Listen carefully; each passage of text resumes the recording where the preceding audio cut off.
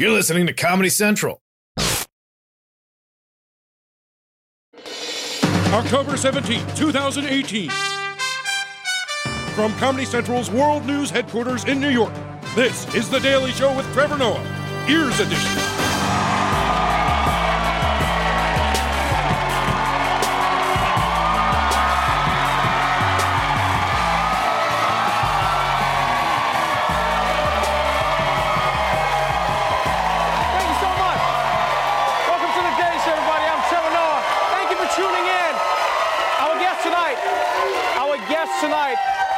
Our guest tonight is a rising star in Democratic politics. Julian Castro is here, everybody. A really charismatic young man who's making waves, and we'll be talking to him about his new memoir and his plans for 2020. But first, let's catch up on today's headlines. Canada, or as Americans know it, Plan B. It's a country many Americans envy for its universal health care and handsome, not crazy leader. And as of today, Canada's Prime Minister isn't the only thing that's smoking. The maple leaf is turning green. Starting today, Canada, our neighbor to the north, becomes one of 2 countries in the world to legalize marijuana for recreational use, fulfilling a campaign promise made by Prime Minister Justin Trudeau. Canada is now the biggest country to legalize marijuana, creating an industry worth more than $4 billion. Wow, congratulations, Canada. This is great news for your economy, but it's also great news for all Canadians, because now Seth Rogen can finally try weed. This is fantastic. Honestly, I just assumed that they were already high all the time up there. I mean, have you seen their horses? What the And I'm happy for Canada. But I'm not gonna lie, as someone who lives in New York City, this story pisses me off. All these places are getting legal weed before us. Like, Canada doesn't need weed. New York does. Right now, there are angry people walking around New York screaming at each other like, "Hey, I'm walking over here!" We need the weed. If the city legalized weed, they'd be like, "Hey, I was doing something over, I don't know, you go first. Anyway, let's move on to news coming out of Colorado, where weed is also legal. But unfortunately, so is something else. Next month, Colorado will vote on changing the language in its state constitution so that it no longer allows slavery as a form of punishment. Slavery is technically still legal in many states, including Colorado.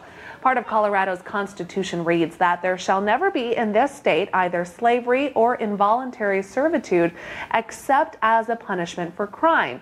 Amendment A on the ballot this year would change the last part to abolish slavery completely. Yo, America is real shady. You brag about ending slavery, but then you keep it in the fine print? Like when Abraham Lincoln wrote the Emancipation Proclamation, I didn't know he was like, "All persons held as slaves are henceforth shall be freed." I was like, terms and conditions apply. Freed persons may be reinstated as punishment for crime for work. If we really need work done cheap and fast, we're gonna get the people working. That's a slick move. And finally, we all love grandma's cookies. But one student in California took it a little too far. Davis police are investigating a bizarre incident that allegedly happened at a high school. A male student claims he saw a girl pass out cookies, saying that she had used her grandmother's ashes to bake them. Officers believe as many as 9 students at Da Vinci Charter Academy High School ate the cookies, some who knew what was allegedly in them. Now, I know you might be thinking that this is disgusting. Those kids ate the cookies knowing that there were granny ashes inside of them, but don't judge them. These are cookies, okay? You would have to be a psychopath to turn down cookies. Like, I don't know about you, but I love cookies. If you offer me cookies, I'm always gonna eat them, all right? You'd be like, "But they contain ashes." Okay, but do they contain cookies? Yeah, then we're good. If you give me cookies and tell me that there might be dog poop inside them, I'll eat around. I'll just be like, "Yeah, I'll eat around the dog poop." I'll just put it on one piece. I'll be like, "That's the piece of the poop." And you're like, "Oh, how do you know that's a piece of the poop?" Good point. I might as well eat that too then. I might as well eat it all. It's cookies. What I am worried about is, what if these grandma ash cookies are the best cookies these kids have ever had? Then they're gonna get addicted. Then one of their other grandmas is gonna walk in the room and be like, "Hey boys, what are you doing?" They'll be like, "Hello, grandmother." All right, that's it for the headlines. Let's move on to our top story.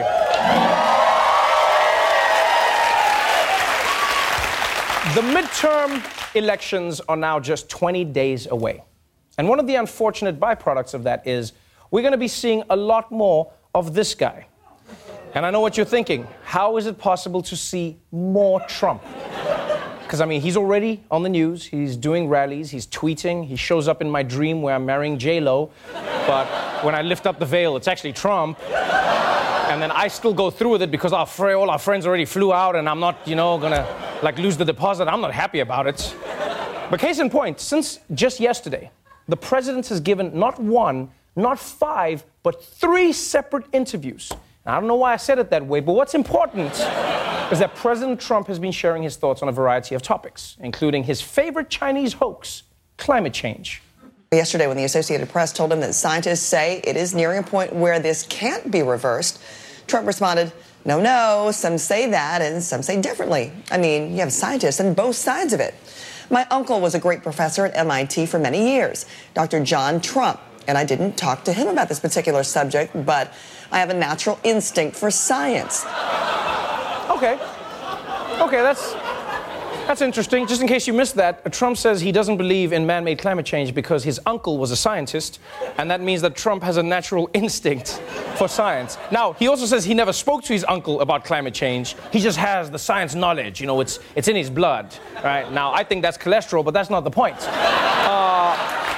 None of this makes any sense. Just because his uncle was good at science doesn't mean that Trump is good at science. That's not how it works. If a pilot has a heart attack, they're never like, is anyone on this plane related to a pilot? My cousin watched that Sully movie once. All right, you land the plane. So Trump doesn't believe in man-made climate change, and for the dumbest reason possible. But the question that everyone is really after this week is, does Trump believe Saudi Arabia was behind the disappearance and likely murder of Washington Post columnist Jamal Khashoggi? Right? And even as the evidence continues to pile up, Trump has seemed extremely reluctant to blame Saudi Arabia. Many people have suspected that it's because of money. And it turns out that Trump also suspects that it's because of money. Don't forget, Saudi Arabia is our partner. They made the largest order in the history of our country for outside of our country, for weapons. So now people say, well, we want to have you end that order. Well, aren't we just hurting our own country? So we want to be smart. I don't want to give up a $110 billion order or whatever it is. It's the largest order ever given by an outside country, okay? And I don't want to give that up.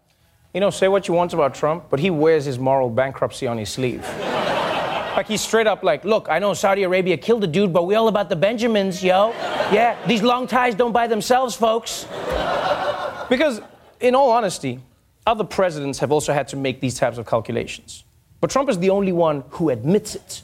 I feel like if he was a doctor, he would be like, ma'am, we had to take your son off of life support. And be like, oh no, it's because there was no hope left? No, my iPhone needed a charge. And I had this, don't tweet, I was waiting to send. And President Trump is so eager to protect his possible weapons order that not only has he said, despite evidence, that he believes Saudi Arabia's side of the story, he's also said that they are the real victims here. And on the idea of trusting the Saudis, Trump said, quote, well, I think we have to find out what happened first. Here we go again with, you're guilty until proven innocent. I don't like that. We just went through that with Justice Kavanaugh, and he was innocent all the way. Are you kidding me? Brett Kavanaugh? You're going to bring Brett Kavanaugh into this? I like how Trump's way of dealing with an extremely sensitive issue is to bring in another extremely sensitive issue. He's like, here to discuss school shooting, special guest speaker, Bill Cosby, everybody. Bill Cosby. Ooh, the kids with the guns and the boom, boom, bing. I mean, poor Supreme Court Justice for life, Brett Kavanaugh. He just got finished with one giant controversy, and now you're going to drag him into another one? How do you feel about this, Brett? I still like beer. My man.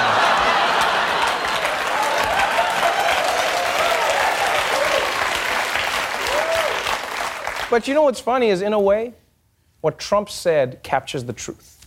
In many ways, this is like the Kavanaugh situation.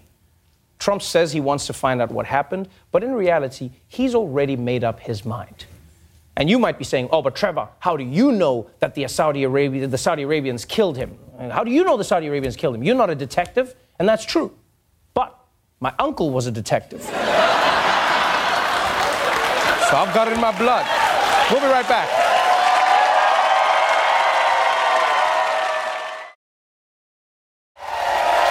Welcome back to The Daily Show. My guest tonight is the former mayor of San Antonio and Secretary of Housing and Urban Development for President Obama. He's written a memoir called An Unlikely Journey, Waking Up from My American Dream. Please welcome Julian Castro.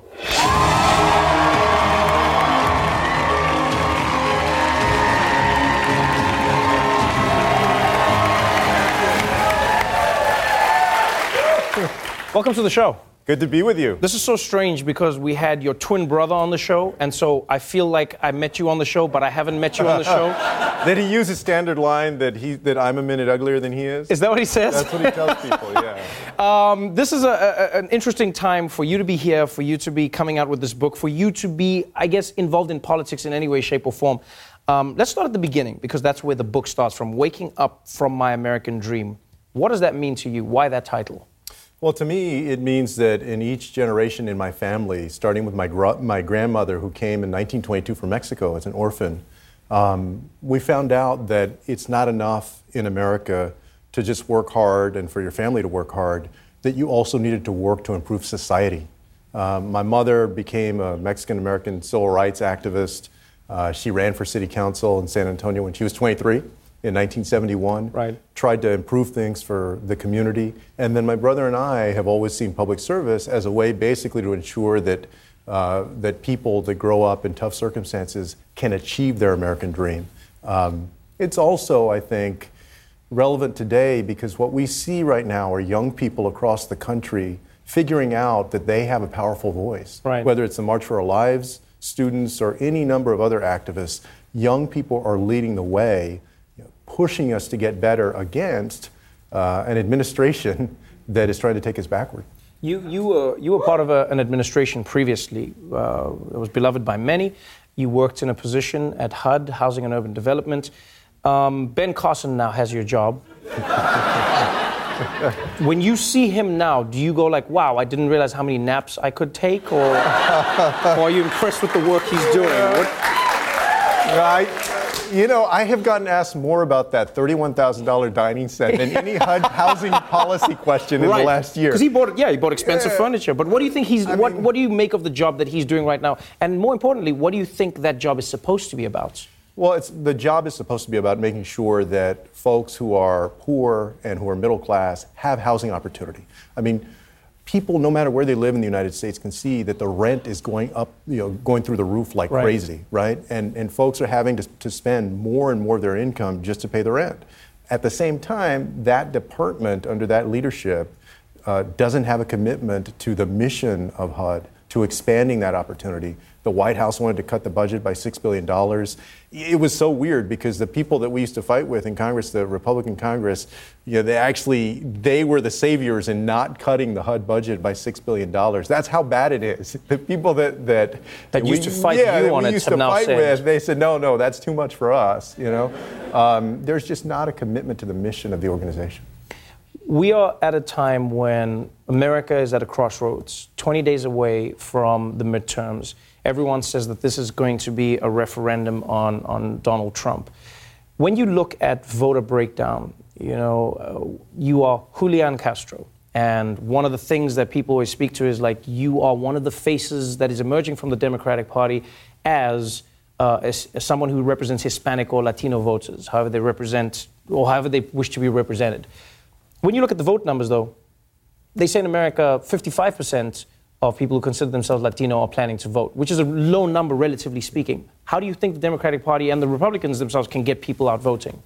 Well, I think that folks need to reach out to those communities where they are with the issues that matter to them, and that it can't be one or two candidates, and it can't just be folks trying to gin up registration and turnout 6 months before an election. There has to be a massive and sustained effort to get folks in the Hispanic community registered to vote and then to turn out to vote. Right. And I think if that happens, not only is that better for the Latino community, better for our democracy, but I think that it's going to be better for the party that can demonstrate that they can meet their needs. And I believe that's going to be the Democratic Party. It's interesting.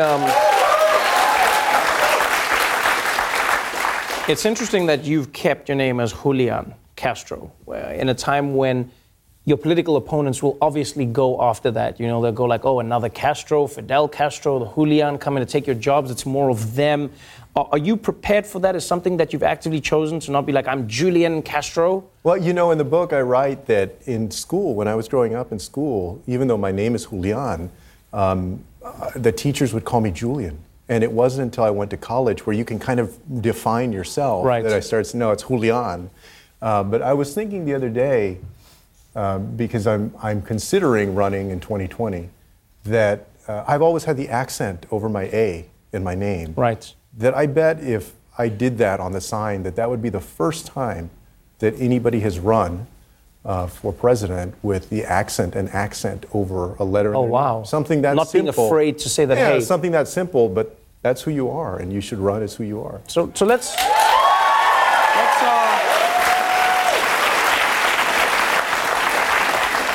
So let's talk about that little nugget that you just slipped in there. I will be running. I will be, and on Tuesday I will be running for president of the United States. I did not say that. Very I would casual. Be. Very casual. Very casual. I do that all the time. Yes, and so then I will be running for president of the United States.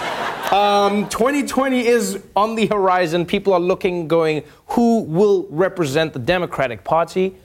And right now it looks like there are 100 people in the running. Some people are concerned by this, saying that, is that not going to create an abrasive atmosphere where Democrats are destroying themselves before the race? How do you feel about that as somebody who may be considered as one of the smaller candidates in the running right now? No, I actually think we need that.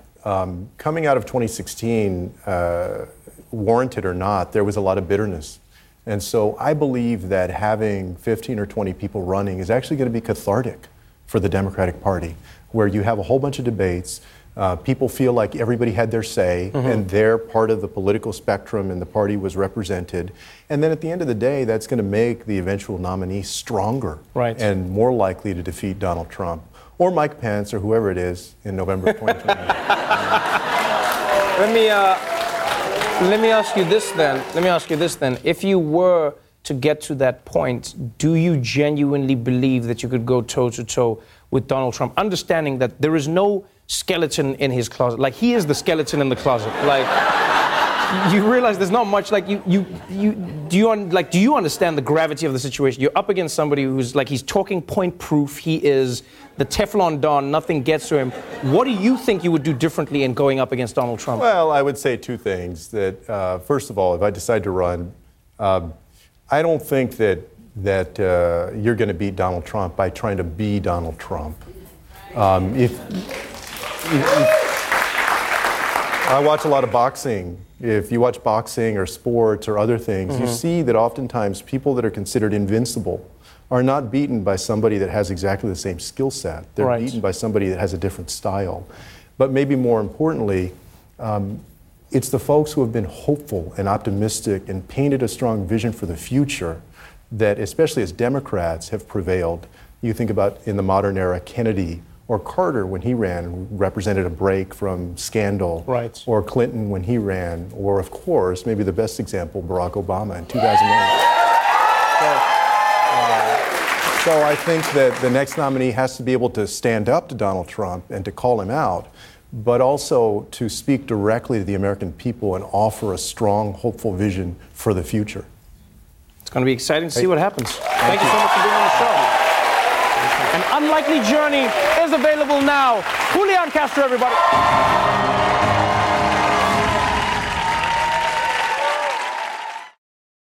The Daily Show with Trevor Noah, Ears Edition. Watch The Daily Show weeknights at 11, 10 Central on Comedy Central and the Comedy Central app.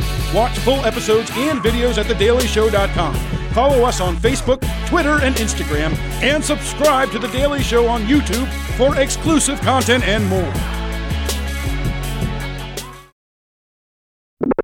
This has been a Comedy Central podcast.